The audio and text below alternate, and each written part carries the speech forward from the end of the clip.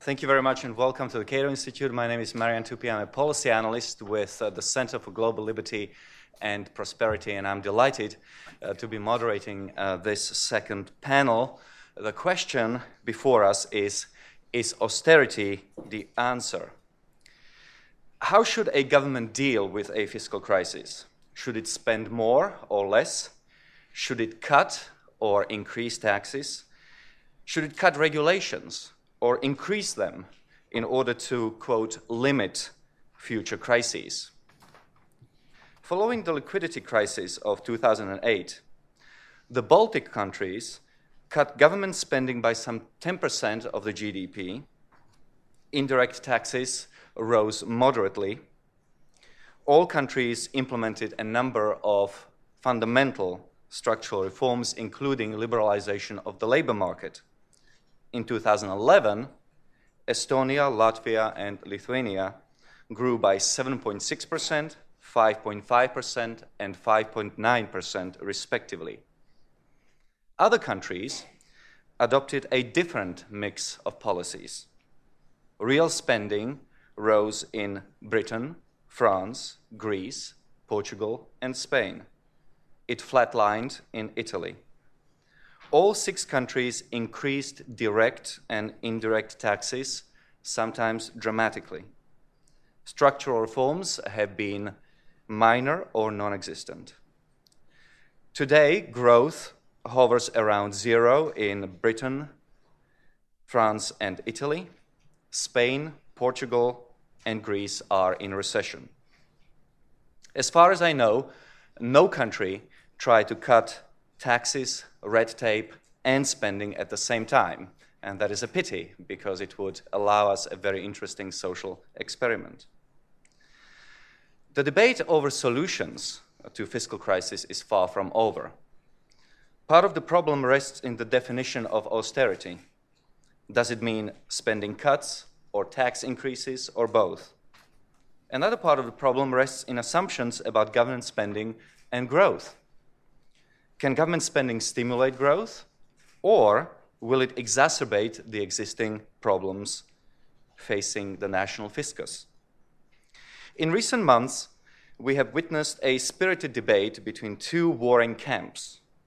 In one corner is the heavyweight champion of Keynesianism, the Nobel Prize-winning economist Paul Krugman, who argues in favor of increased government spending.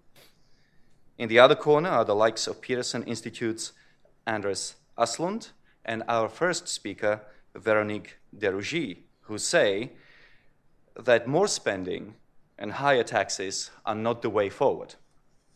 Now, a lesser woman, indeed a lesser man, would be quite terrified of being taken on by somebody like Paul Krugman, but not Véronique. She positively reveled in the controversy that their very public discussion and conversation caused.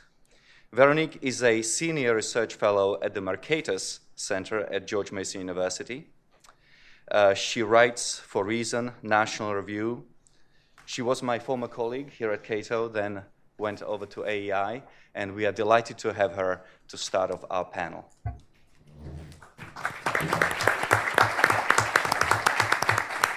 Thank you, Marianne. How does this work? It goes. It's a pleasure to be here in this beautiful auditorium. Thank you, Mike Tanner, for inviting me. And it is an immense pleasure to be on a panel with Pascal Salin, who is, and I don't say it lightly, my absolute hero.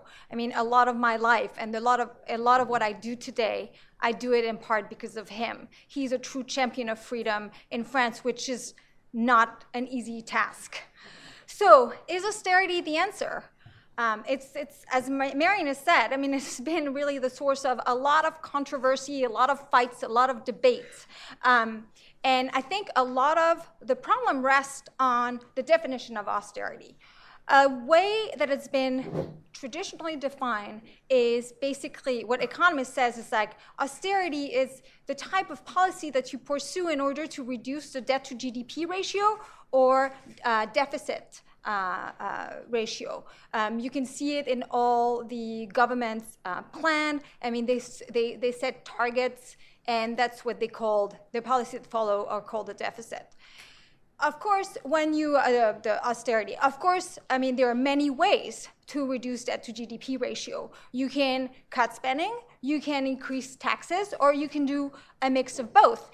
And one of the things that is utterly lost, it seems, in the debate is the type of austerity that we are seeing here implemented in Europe. I will confirm what Marian has said. There is none of these options, whether it's cutting spending, raising taxes, or doing a mix of both, that is acceptable for Keynesian economists. For instance, Paul Krugman has said repeatedly that, believe in austerity in order to address that problem is believing in the austerity fairy tale. Another of our Nobel Prizes said that austerity as implemented in Europe, meaning spending cuts, is austerity suicide. So what is it? I want to say and repeat what Marian has said, which is like there are really two important questions. Which are the two types of austerities, which of the two types between spending cuts or actually I should say three, tax increases or a mix of both, that are the more conducive to actually reducing the debt to GDP ratio? And then the other important question is, once you've implemented these packages, this austerity package, what is the impact on growth? Well, the good news is actually a lot of economists have looked at this question and try to actually assess what are the best type of fiscal adjustment to reduce debt to GDP ratio. The chart that you see is one that represents the finding of Alberto Alesina and Silvia Nardania, but this is only one of 21 studies that I found addressing this problem, and they pretty much all find the same. And what they find is that spending cuts rather than a mix of both, and certainly more than tax increases, are the most effective way to reduce debt to GDP ratio. The thing that's also interesting when you look at the review of the literature and the latest work, by the way, I have a list if you guys are interested. There's a book that came out last year by the IMF looking at how to chip our debt away. And one of the things that comes over and over again is like the successful type of adjustment, the type of spending cuts that you need are the one that engage in structural reform social transfers, that's entitlement in the American context, and also cut the size and scope of government. And it makes sense when you think about it, because that's the kind of policies that shows that lawmakers are serious about getting their financial house in order, because they are tackling the two biggest special interests in any country, and that's seniors and public employees. So that's the good news, is like in theory we know what to do. The bad news is that lawmakers rarely do this. In the 107 cases that Alesina and Nardania study, and Andrew Biggs and Kevin Hassett at AI have worked, have improved on, I shouldn't say improved, I've added to their research. They found that 80% of lawmakers, when faced with the choice, what they do is that they go and they do a mix of both. Slight spending cuts, often cut to the growth of spending rather than actual cuts, no structural reforms, and large tax increases. And if you think about it, it is because they are catering to these same interest groups. So only 20% of countries are effectively implementing the type of policy that successfully reduce the debt to GDP ratio. What about the impact of austerity measures and spending cuts on growth? Well, there are two time periods that we have to look at. The long term is absolutely settled. You shrink the size of government. I mean, in the long term, it's good for growth. The question is what happens in the short term. In the short term, the debate is far from settled. That being said, there are a few lessons that have emerged. The first one, when you try to think of what type of policy actually stimulated the economy, tax cuts are not stimulative. Tax increases are not stimulative, but tax cuts are more likely to be way more likely to be stimulative than spending increases. I mean, even left to center economists like Christina Romer and her husband David Romer.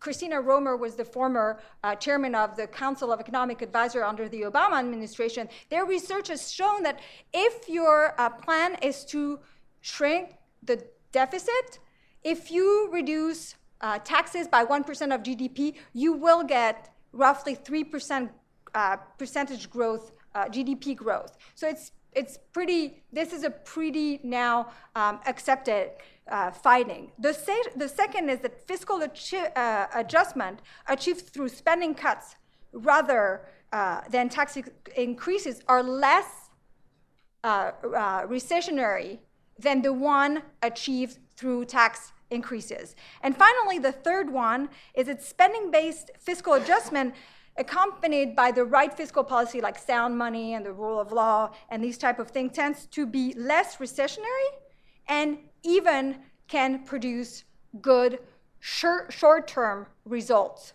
on growth. So with this in mind, we should look at what the Europeans have done, right? And think in terms of this big supposedly backlash against austerity. Here you have selected countries that were very much the talk during this debate as evidence that austerity had failed in Europe. And one of the things that we heard over and over again is that austerity was failing and these countries weren't growing because they were cutting spending. And what this chart shows, and it's based on European Commission data, right, is that actually they really haven't. I mean, when you look at France, they haven't. When you look at the UK, they certainly haven't.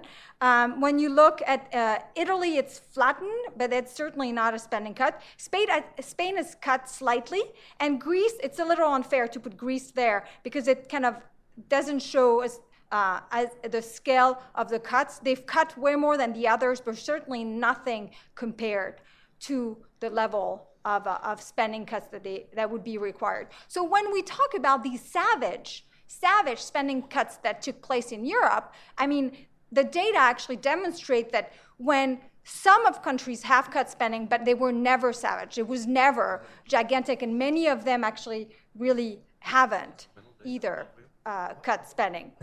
More importantly, one of the things that's actually totally absent from the debate is the fact that all of these countries have massively increased taxes. And I'm still waiting for Paul Krugman, of all the people who think that we should increase spending or who have been denouncing austerity in Europe, to actually write articles begging Europeans to stop raising taxes. Because even in a Keynesian context, I mean, in times of recession, they want to stimulate aggregate demand by increasing spending, but they also argue that you should be cutting taxes. So where are the headlines asking, from a Keynesian perspective, to stop the tax increases in Europe? So now let's look, this is kind of an alternative. You see Greece here has engaged in some spending cuts, but it's quite minor. So when you look at actually the overall result in the last 3 years, what's happening in Europe, you realize that actually for every dollar in spending cuts, often defined as a reduction in the growth of spending, you've got 9 euros in tax increases. Well, the thing that's interesting is that the laws called for more tax increases that actually materialized. They still managed to boost through massive increase in the VAT tax revenue. Of course, we're not surprised that large tax increases don't lead to the expected collection in tax revenue. But nonetheless, here you have it. These packages are massively tilted towards tax increases. What about England? I mean, we've talked a lot about England not growing, right? Well, remember, one of the problem is marketing. I mean, for our side, I will say, because it doesn't stop European leaders to talk about how they're engaging in this savage spending cuts, right? Remember George Osborne, the chancellor, when he talked about austerity measures in Europe, what he talked about is he was going to cut £3 of government spending for £1 increase in taxes. Well, the reality is actually been exactly the reverse. This is the case of England expenditure. When you look at it, no matter actually how you cut it, the bottom line is adjusted for inflation, and the top line is in nominal terms, spending has increased. When you look at the latest data, Her Majesty's budget, or as it's called, I love that. I would like it if we did this in the US. I don't know.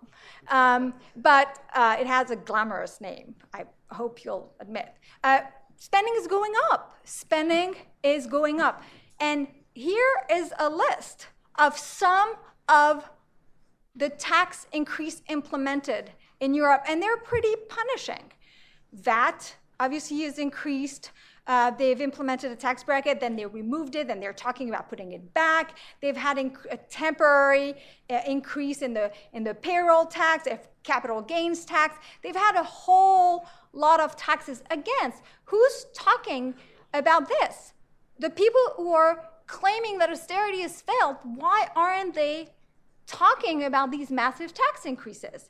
Ireland, I apologize for this chart, which represent very unfairly Ireland. For some reason, when I put my PowerPoint presentation together, I couldn't find my Ireland chart.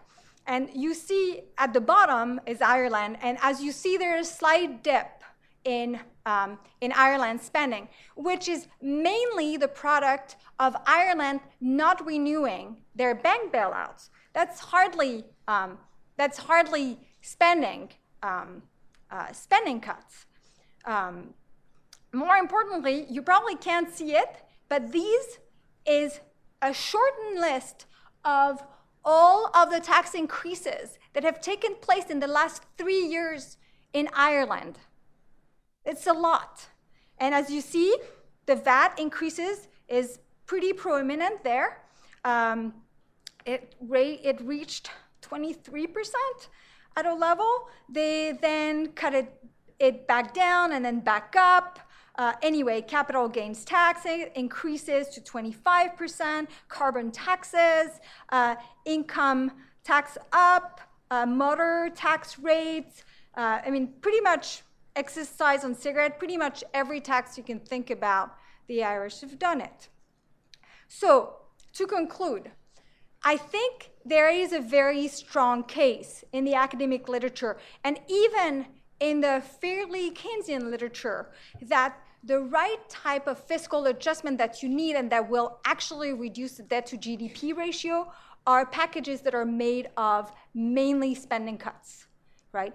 I see this as a good thing. I want the size of government to shrink. So actually, I think there's an extremely strong moral case for it. But the economics of it seems to actually be proven to be also correct. As for growth, the long term is not even a debate. The short term, it's the academic literature hasn't settled it.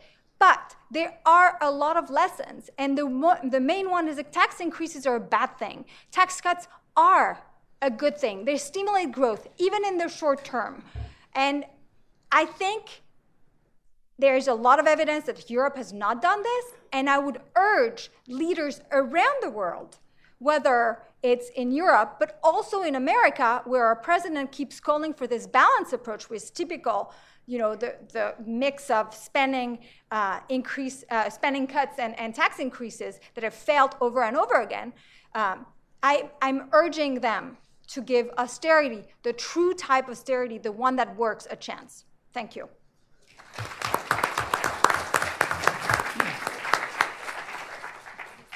Thank you, Vera. Right on time. I didn't even have to prod you. Our next speaker is Bruce Stokes. Bruce is the international economics columnist for the National Journal, a Washington-based public policy magazine, and a journalism fellow at the German Marshall Fund. In addition, he is a fellow with the Pew Research Center, where he works on the Global Attitudes Project. He is currently working on a study for the Center for European Reform on transatlantic economic relations. Thank you very much.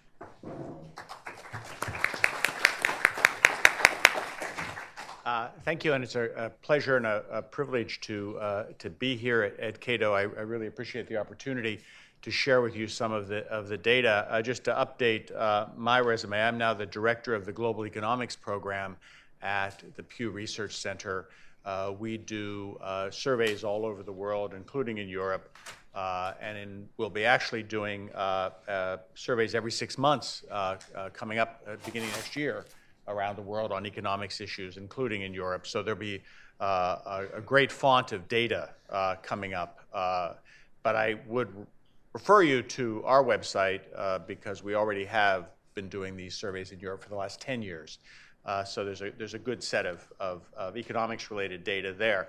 I wore my Euro tie today because I wasn't sure I'd have great opportunities to wear it in the future, except as a historical artifact.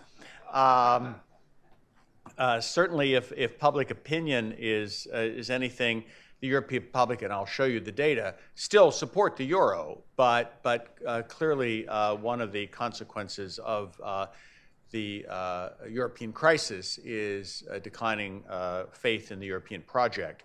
But it does not mean there's a declining faith in the welfare state.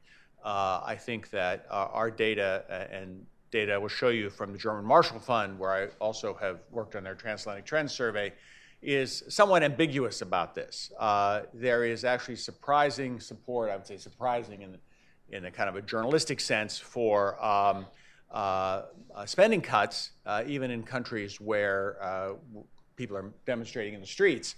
But as Veronique's data showed, this is often support in countries that haven't had any cuts at all yet.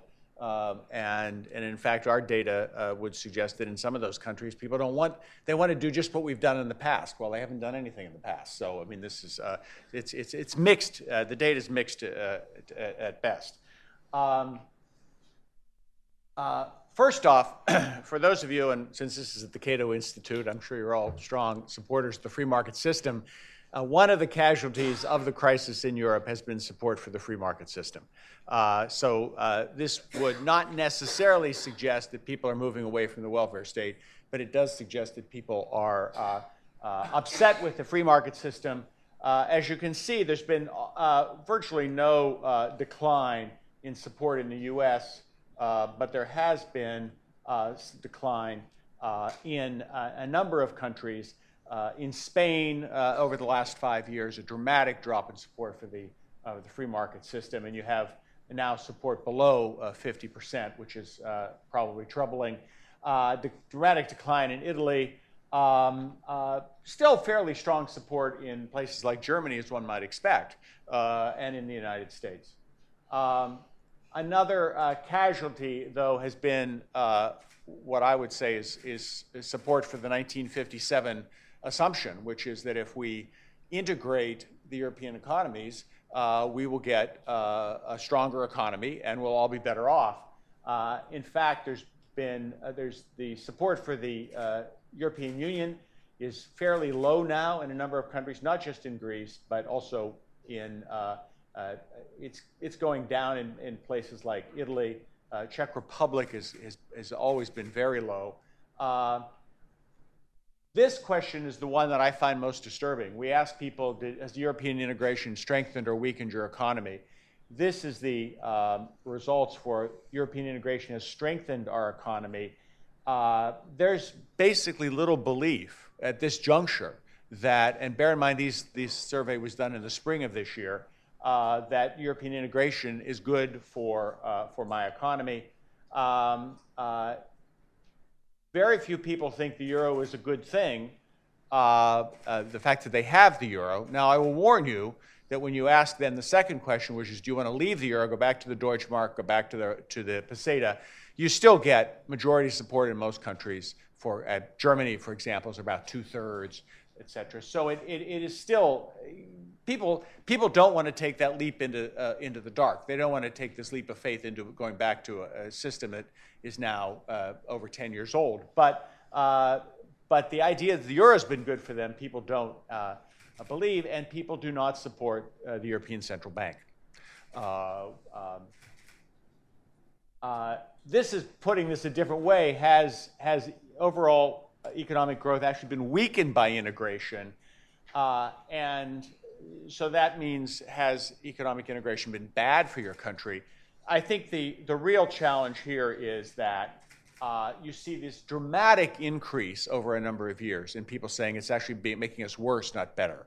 Obviously, this is as a reflection of the crisis. We were able to show correlation. If you think your current economic situation is bad, you're much more likely to say that economic integration has been bad for you. So obviously, if the economy turns around, these numbers might turn around. But right now, this is a very serious challenge to European integration. We asked a series of questions in our survey this spring on related to what to do about the crisis. What's interesting is in this first column, we ask a three-part question. Do you think that there's been too many budget cuts already? Is spending just about right, or do we need to increase spending? And if you interpret everything's just right, or no more budget cuts, and since everything is all right, would be in many cases we've increased spending, then the opposition to further austerity in the March-April timeframe in Europe was fairly high. I'll show you another slide in a minute from the German Marshall Fund. They surveyed 2 months later. There's some suggestion there that maybe there's some movement, but of course the questions are slightly different. You're not asking the exact same people. But this is a fairly disturbing number in terms of support for further austerity. Obviously, another way to look at this is should we help other people in trouble? As you can imagine, the Brits are opposed. The Germans are actually, and the GMF data showed the same, the Germans are very divided on this, despite whatever headlines you read. It's basically 48, 49% in favor, 48, 49% against bailouts. So the German public is persuadable on this, one should say. And a terribly important question, which is having Brussels look over your shoulder as national economies prepare their budgets, which I would point out to you is now the law of the land in Europe. Basically, no one supports that, except the Germans. Well, actually, the Germans even opposed it in our survey. In the GMF survey, they support it. But the reality is, in our question, we asked a question that said, would you support this happening, even if it means the loss of national sovereignty? The European Union asked the same question at about the same time without that caveat, without the pointing out that there was a price to this.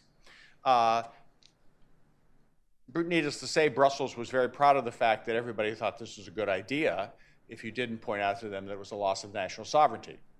But it is a loss of national sovereignty, and people oppose it. So this is, again, a sign of the difficulty of keeping any kind of budget cuts in line, because the public really opposes Brussels trying to control that. This is the German Marshall Fund results 2 months later from ours. And you do see that, if you see the very middle line there, the pointer doesn't seem to be working, I apologize. They did the survey in 12 European Union countries. 50% of the public said, this is the average of the 12 European countries, that they supported decreased spending. You had surprisingly high support, 65% in France. Now, this was taken after there had been more political debate in France in the run-up to the presidential election, so maybe people's sensitivity to this was heightened. On the other hand, as Veronique pointed out, there has been no cuts in France up to this point. And of course, what none of these questions ask, which is the question that some of the national surveys ask, is what people would like to give up if you cut spending. We know from the United States, when you ask that question, people support cutting government spending, but don't you dare touch Social Security, don't you dare touch Medicare, don't you touch defense spending, et cetera, et cetera, et cetera. And basically, there's nothing left in the budget. So one has to be a bit concerned that this is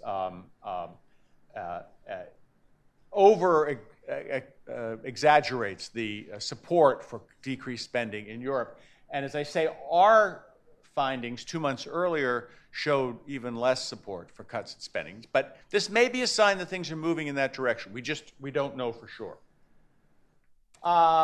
This is go back to our data for a second. The Pew data was interesting to see that there's not a whole lot of difference in most countries ideologically on the question of reducing government spending.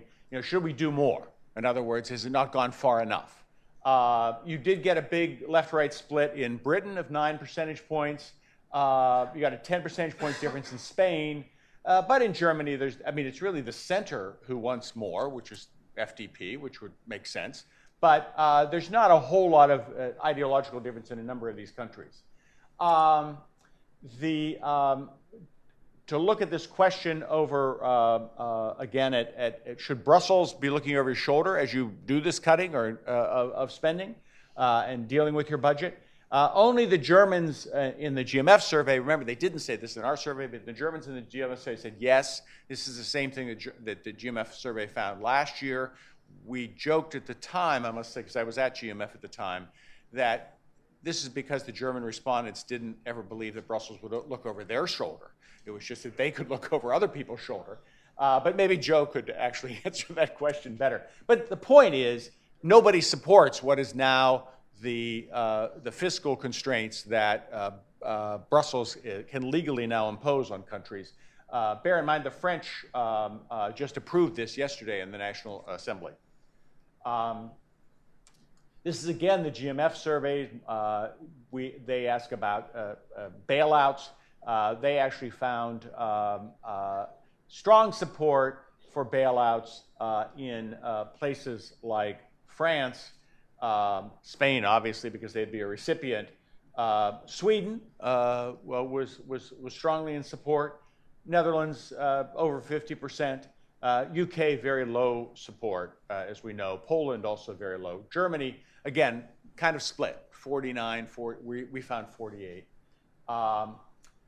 If you look at the political divide on this issue of bailouts, what you find is among likely donor countries, Germany, the left is more supportive, as you might expect. In Britain, the left is much more supportive. Of course, countries that are going to be recipients are very strongly supportive, and everybody across the political spectrum supports that. So that's an overview of the data we have. If you look at the national surveys in France, in Germany, what you find is that the tax increases, for example, that Veronique was mentioning, most recent data in France, because we now have a tax increase program put in place by Hollande, is a huge furor about these proposed tax increases. Before they actually hit the government policy, there was support for the 75%, 60% of the French public supported 75% tax rate on basically the very rich. But they were basically opposed to all the other things that were on the table. And I happened to be in France when the tax increases were announced, and I must say that the reaction was universally opposed. But this would appear to be what the government is going to do, no matter what. So in closing, I would just say, public opinion gives us a sense of where the public is on this. My sense is that there may be a recognition, even in places like Spain and Greece, of the need to cut.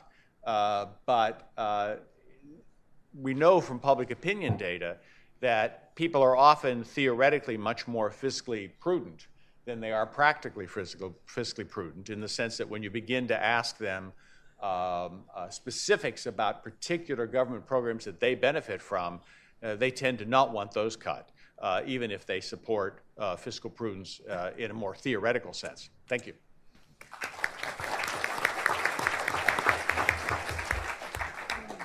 Thank you, Bruce, very much. The public may not be in support of spending cuts, but I still think that Big Bird should get it in the neck, don't you? What's the French equivalent? Our next speaker is Pascal Salin. Pascal Salin is professor of economics at the Université Paris Dauphine. He was president of Montpellier Society from 1994 to 1996. He's the author of numerous articles in French and English, both in France and abroad, being published many times in the United States, in Latin America, Asia, and elsewhere. He's a regular writer for the French newspaper Le Figaro and writes articles for various other newspapers. Please help me welcome Pascal Salin.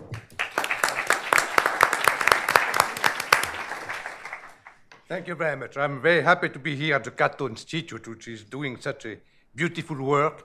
And I must say I have a particular pleasure to be on the same panel as Véronique de Rugy, my former bright student. Now, I have to speak about austerity policies, and I think that first, to try to evaluate these policies, it is necessary to assess the recent past and present situation.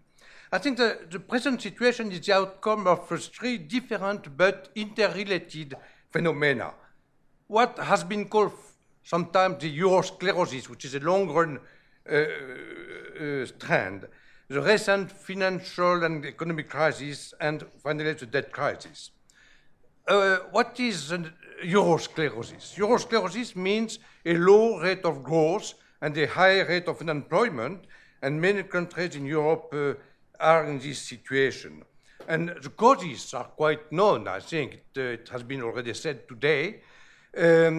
One main cause of this phenomenon is taxation and the social and the welfare state, because it brings a double destruction of incentives, both from people who pay taxes and contributions, and from people who benefit from spending, public spending, and social welfare. I think that we have especially to stress that one negative aspect of this situation is that taxation and social security and social and the welfare state are quite often destroying incentives to save. And I will come back to that later on. So one main cause of this Eurosclerosis in many European countries is taxation, and the other one certainly is regulations, and especially on the job market, which means a higher cost, less flexibility, and more risk. So the financial crisis occurred in this environment, and it added to unemployment and to the slow growth. The mainstream explanation, as you know, of this crisis is the instability of markets, the existence of greedy capitalists, and so on. The real causes are quite different. All causes of the financial crisis are linked to state interventionism. And the main one, certainly, is the instability in the monetary policy. In the beginning of the century, there has been money creation, low interest rates, and it created distortions in the structure of production and the structure of prices. To that, we may add the housing policy in the US, regulations, and so on. I don't want to develop that.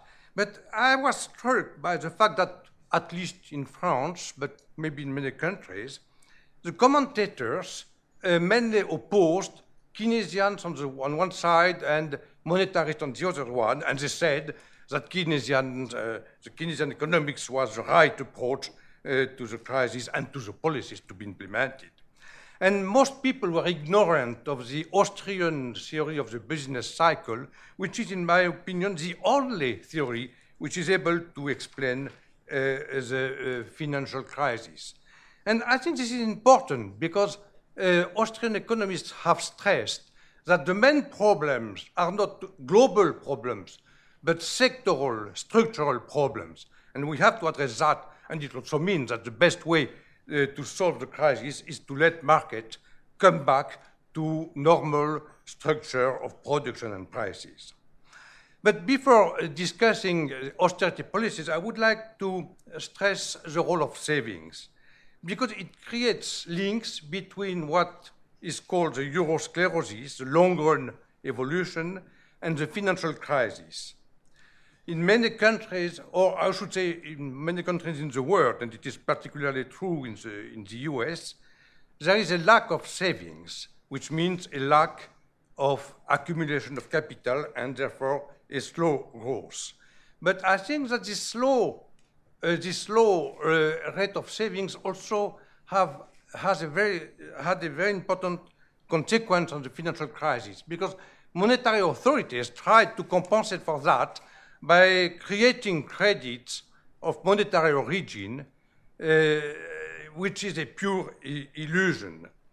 And so policies which would restore incentives to save in Europe and in the world would both allow solving the long-run problem of Eurosclerosis and helping to go out of the financial and economic crisis.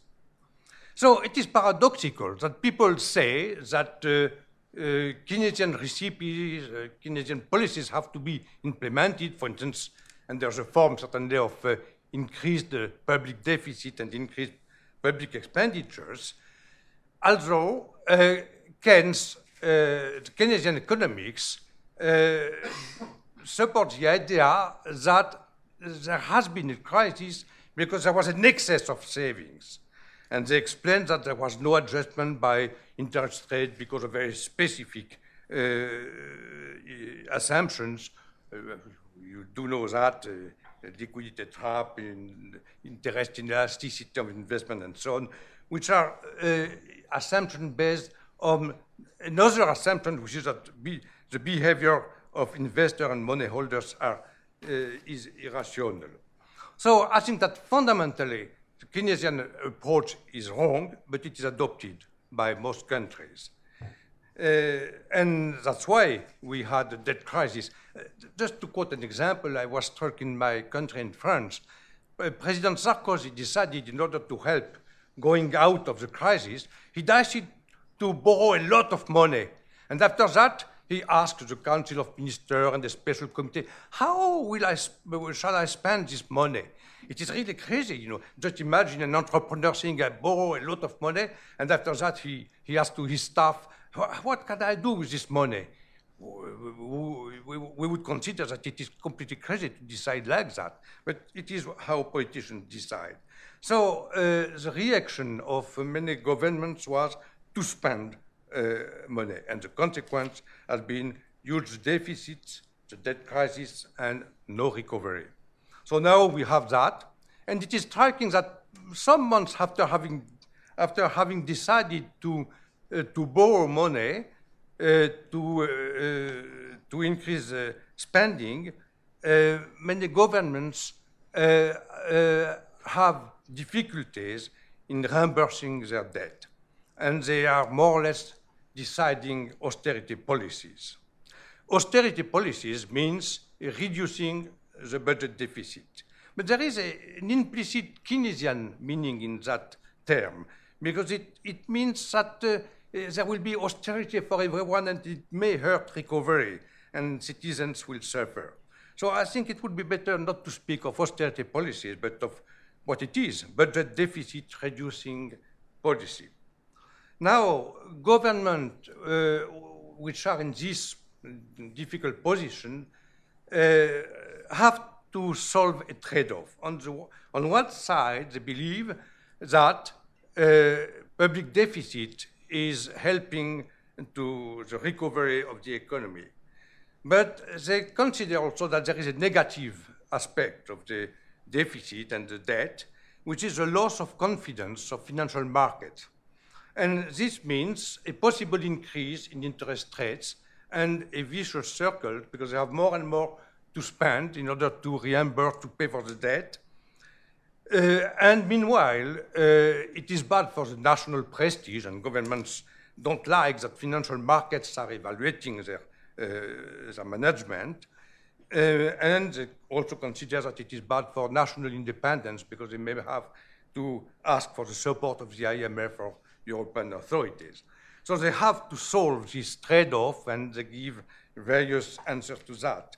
And I must say that Austrian economists have not this problem because they are certain, they do know what what is necessary to do, and there is no trade-off to decide. Anyhow, governments in Europe, many governments who are in this embarrassing situation, meanwhile, consider that it is necessary to have an expansionary monetary policy in order to distribute less credits.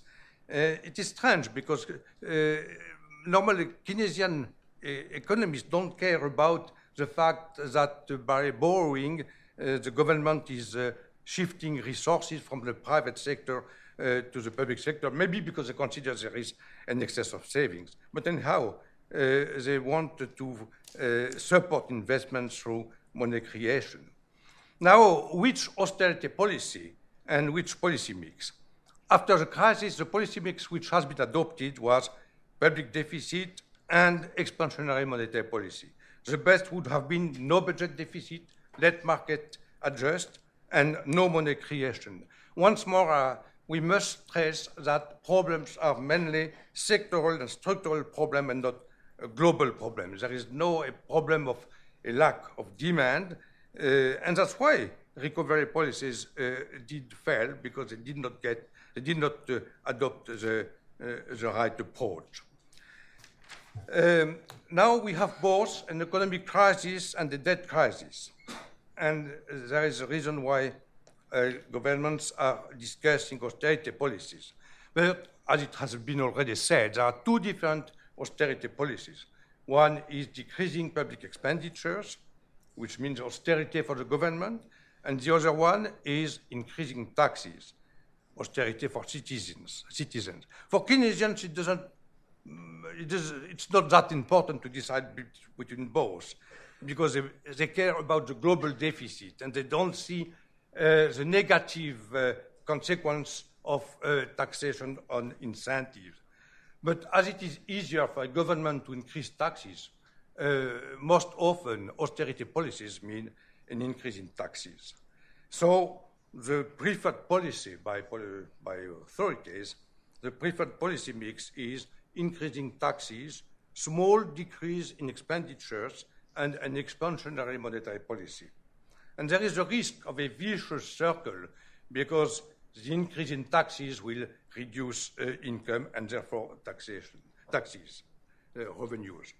The best policy mix would be a huge decrease in public expenditures, tax cuts, even. Frederick Bastiat, the great economist, when he was a member of the parliament, at the time there was a public deficit, said decreasing taxes when there is a public deficit is not foolish, it is wise. And I think we ought to do it. And especially to decrease taxes which are opposed to incentives to save, deregulation and no monetary creation. This could help solve the long-run Eurosclerosis and would help getting out of the financial crisis and the debt crisis. Now, some European countries are adopting what is called the Golden Rule, which means that they have to limit very rapidly the public deficit. And the risk is that they will increase taxes, because if ever you decrease taxes, there is first a time when there is an increase in the public deficit, and after 2 or 3 years, it was the case with Reagan, the revenues are increasing. So to comply with the Golden Rule in the short run, governments may decide not to decrease expenditures, but to increase taxes. So there is a risk, and the risk for a steady stagnation in Europe. So I am rather anxious about the future of Europe because of, for all these reasons, with also the fact that there is a tendency to monetize the debt and to create more monetary expansion. And as a consequence of that, there is a tendency to centralize decision in Europe and to have what many people desire, which is less competition in policies. There is a great risk in that. One final word. I didn't mention the euro crisis for one reason, because I do believe that there ought not be a euro crisis. The problem is a problem of budget deficit. It is a real problem, and it is an illusion to believe that you can solve such a problem by monetary manipulations, for instance, by devaluation, by monetary creation, and so on. But the problem becomes a euro problem as far as it is accepted that the European Central Bank monetizes, for instance, the debt of Greece, of other countries. It is in some sense the contrary of what was accepted when the euro was created, but from this point of view also wrong decisions are taken. And once more, I am anxious for the future. Thank you.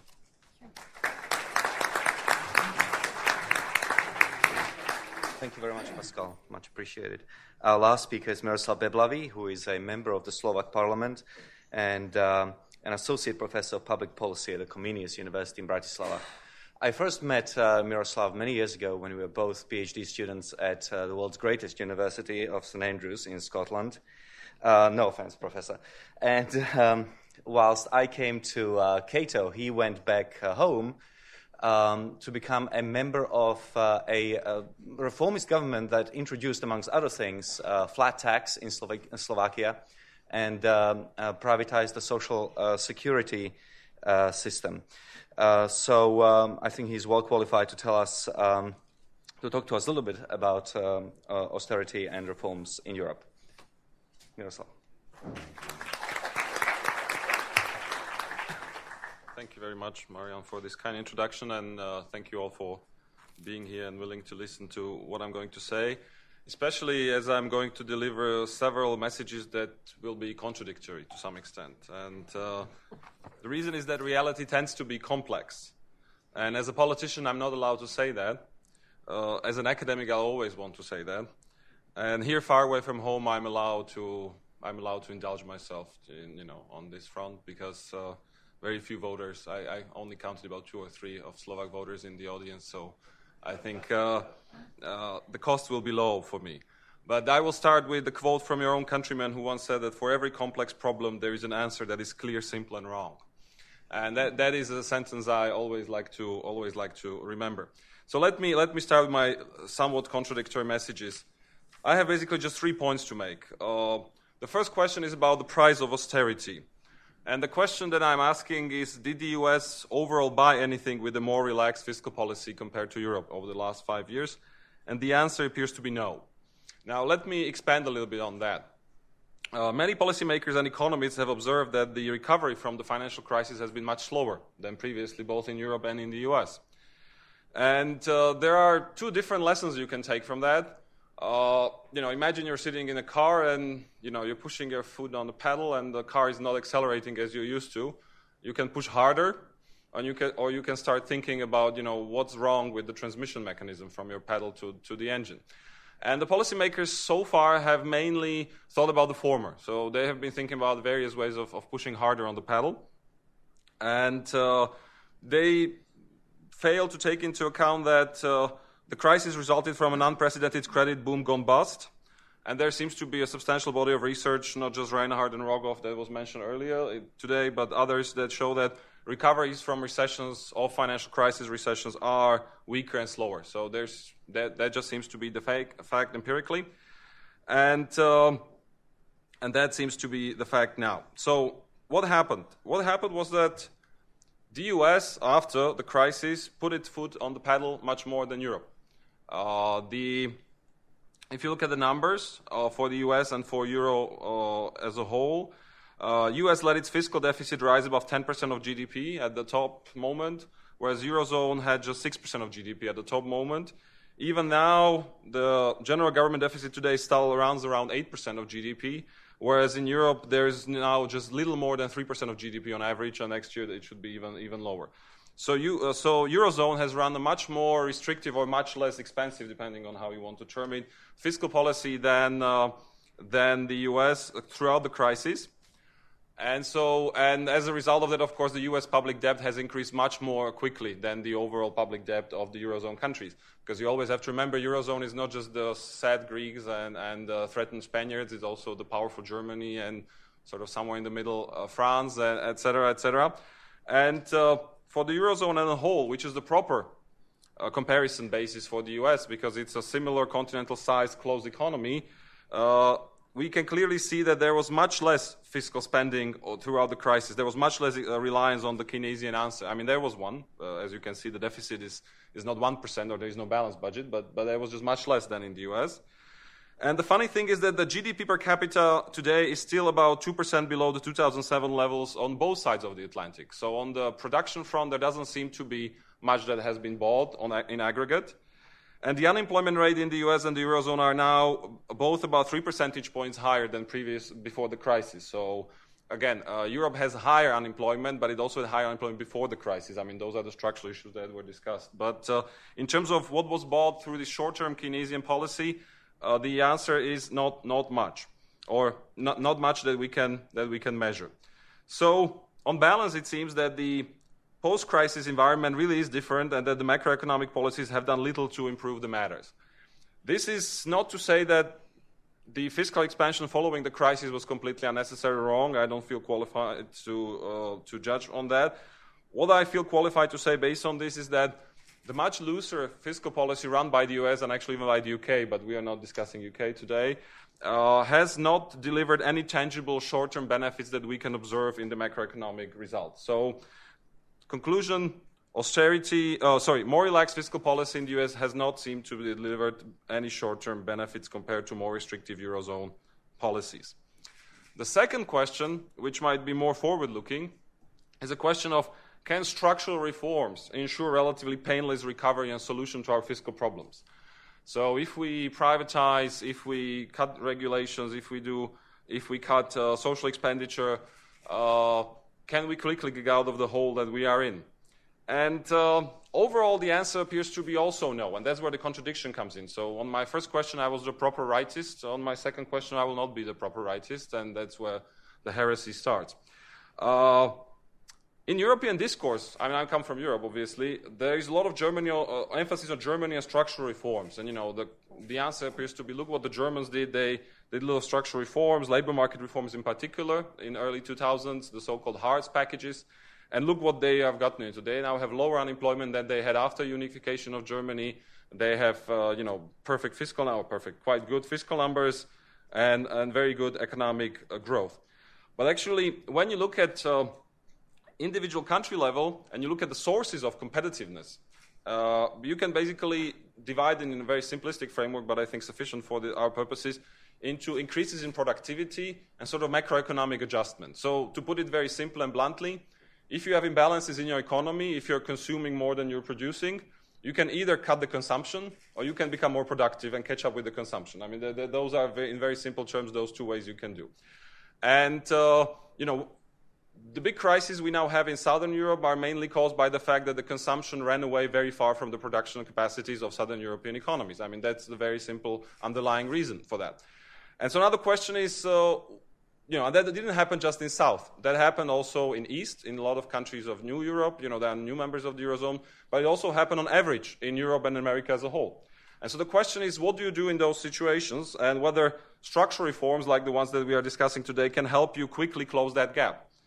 And the answer appears to be no, especially in the short term. I mean, you have to go through the painful consumption cuts. I mean, there doesn't seem to be any magic bullet of radical structural reform that will unleash the powers of the economy so that very quickly you can close these deficits between consumption and production.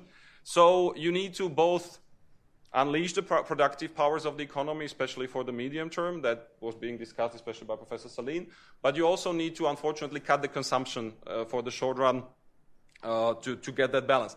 Of course, theoretically, if you have unlimited financing from the market, you don't have to do the formula. You can just wait until your economy slowly catches up, which is what I have no doubt the Greeks and the Spaniards would love to do. Unfortunately, there doesn't seem to be enough time and financial market patience to do that. So in principle, it's possible, and that's to some extent what the U.S. is doing, but without so much of the structural reform, but just waiting for the cycle to catch up with the economy. So now let's look at what has happened in Europe on these. The funny thing is that both southern and eastern countries, which were hit most and by the crises, have done these huge cuts. As Veronique demonstrated, in the south they're not so huge, and actually I have to object. We are Europe too. I mean, I didn't see you anywhere on your. I didn't see us anywhere on your slide, either Estonians or Slovaks or Czechs or anyone. I saw them on the Pew slides, which I was gratified. And we are Europe too, and actually we have the Baltics in particular, but also Slovaks to some extent. We have done some strong stuff. But going back to what I was going to say,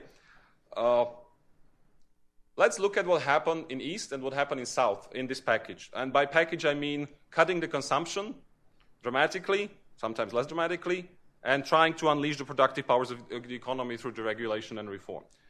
In the East, and to some extent in Ireland, that seems to be working. And it's not just this time. I mean, these countries have gone through that before. In Ireland, this was after 1987 crisis. In Eastern Europe, this was in 90s, and then again in early 2000s, so this is not the first time.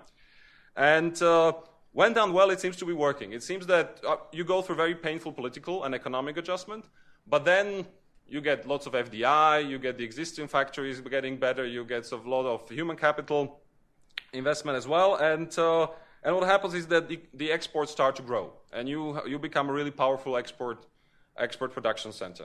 That's true. I mean, the country I come from, Slovakia, together with the Czech Republic, now have the highest number of cars produced per capita in the world. We are the number one leaders in the world in terms of how many cars we make up each year per inhabitant.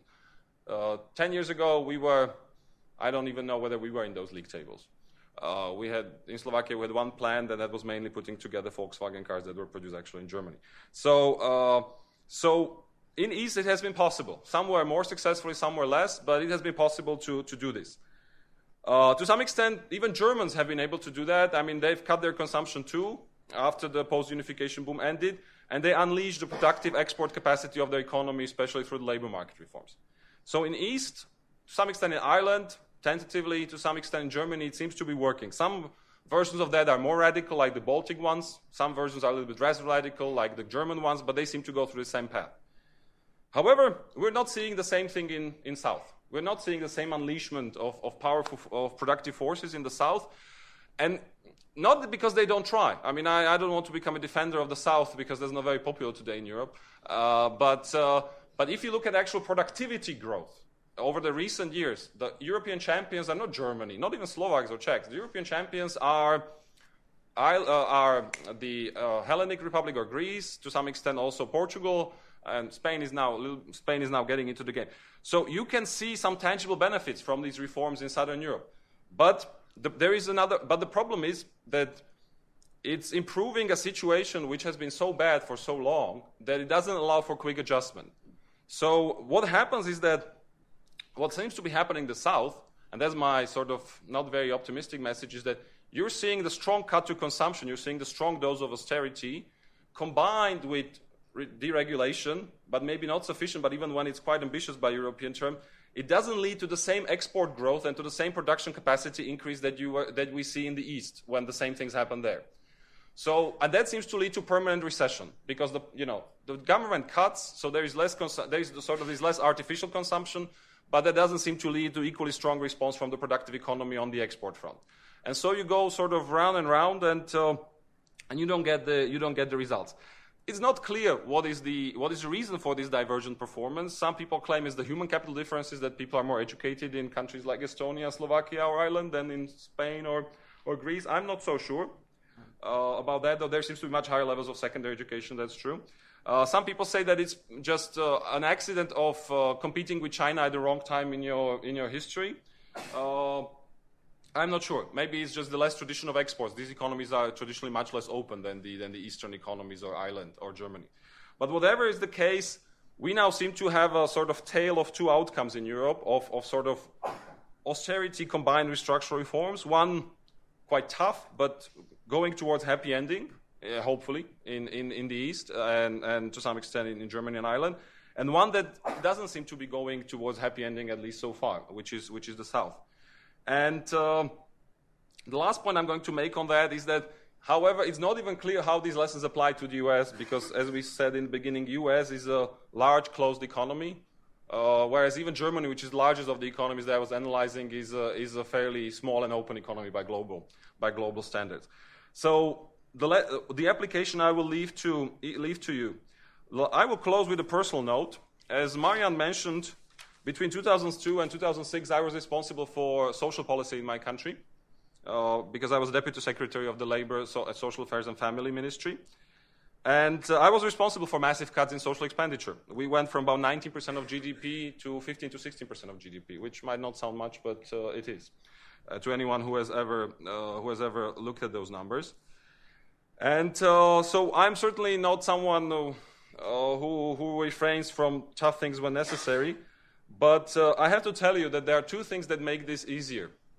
And I'm not sure they are present today in the US, and there might also be heresies in this room. So if I'm carried away at the end of my speech by the security, please, you will know why. The first one is that actually a moderate dose of inflation helps. And the reason why that is the case, and we had inflation not high, I mean about 5%. So when I say moderate, I mean moderate. I'm not certainly in favor of high one. Is that governments find it much easier to restrain growth of nominal social benefits than they find to cut social benefits. This is not just the case of Slovakia. I mean, there are even academic papers on Sweden in the 90s when they did this massive adjustment. That it's just much, much more easier to sell this to the public. Just stop the indexing, and that's much easier to sell than to cut the benefits. So if you have 5-6% inflation, that adds up quite quickly. After, let's say, 3-4 years, you really decrease the real value of benefits if that needs to happen much better than if you cut it nominally. So that helped us, that helped Swedes, that helped a lot of people when they needed to adjust their consumption and their production capacities. And it also helped because we did all these big structural reforms that bring the medium-term benefits that were mentioned by Marian: flat tax, private pension pillar, work incentives in the welfare system. But they don't bring immediate macroeconomic benefit and benefits on this side. So if you are sort of dependent on the financial markets for immediate financing, they are not very impressed by that. I mean, they are very short-termist as well, and that's one of the reasons. I mean, I don't want to defend the European governments, but sometimes I think one of the reasons for these foolish policies that you showed is that they are still better in markets' eyes than wise long-term policies which don't deliver immediate bang for the buck. So moderate inflation coupled with that allows indexation, zero indexation, and thus gradual decrease in real benefits is an important part that allows you and creates breathing space for these long-term structural reforms that you need. But the other reason is also that these things tend to happen more when politicians know they can survive them. And let me give you an example. I mean, I was not a top-level politician. I was deputy secretary, but I got these questions all the time when we were doing these courageous reforms that were actually quite discussed in Europe at the time. And I was asked by many people abroad, how come your prime minister, how come your finance minister do this? I mean, why do they do this? And this was at the time when there was no financial crisis, so there wasn't such a strong external imperative. And why are they doing this? I mean, it must be quite unpopular in the country. And I said, yes, it's quite unpopular. It's not popular. And they said, at the moment. And they said, so why are they doing it? Why, And I said, well, look, we have a prime minister and a finance minister we had at the time who already did the radical dose of reforms in early 90s, which ended up in 92 with one of them being kicked out of parliament. His party did not even reach the parliamentary threshold. And the other one being relegated to a small 8% party in the parliament. And I said, but the lesson they took from that less than 6 years later, one of them was a prime minister and the other one was a finance minister. So you can go, in our systems, you can come back. There is a comeback possibility. And I said, Angela Merkel or David Cameron know that if they do this badly, they will never come back. They're dead. So that really creates bad incentives for politicians. And if you look at these countries that we are praising today, whether it's Sweden, but more importantly, Estonia, Latvia, Slovakia, they all have politicians who either managed to win re-election in the middle of austerity or somehow otherwise came back. So in these political cultures, there is now a lesson that if you do it right, and if you can show some leadership, but also some results, you can survive. Or if not survive immediately, you can come back later. And if politicians believe that, they might do reforms. If they don't believe that, then they do them only under the pressure of the markets, and they do them in this stupid way that Veronique has shown. Thank you very much.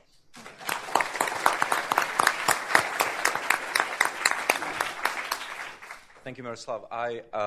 Our time is up, but I would simply want to address something you have said in your speech about, you have these two regions emerging, Europe, Southern Europe and Eastern Europe. But the one thing that I think did make a difference in terms of why the Southern Europeans are not performing as well as the Eastern Europeans is precisely the question of taxes, the huge tax increases that Veronique has spoken about. Our time is up, but I would encourage you to please remain seated because our lunchtime speech is going to occur right after this panel, and after that, lunch will be served. Thank you very much.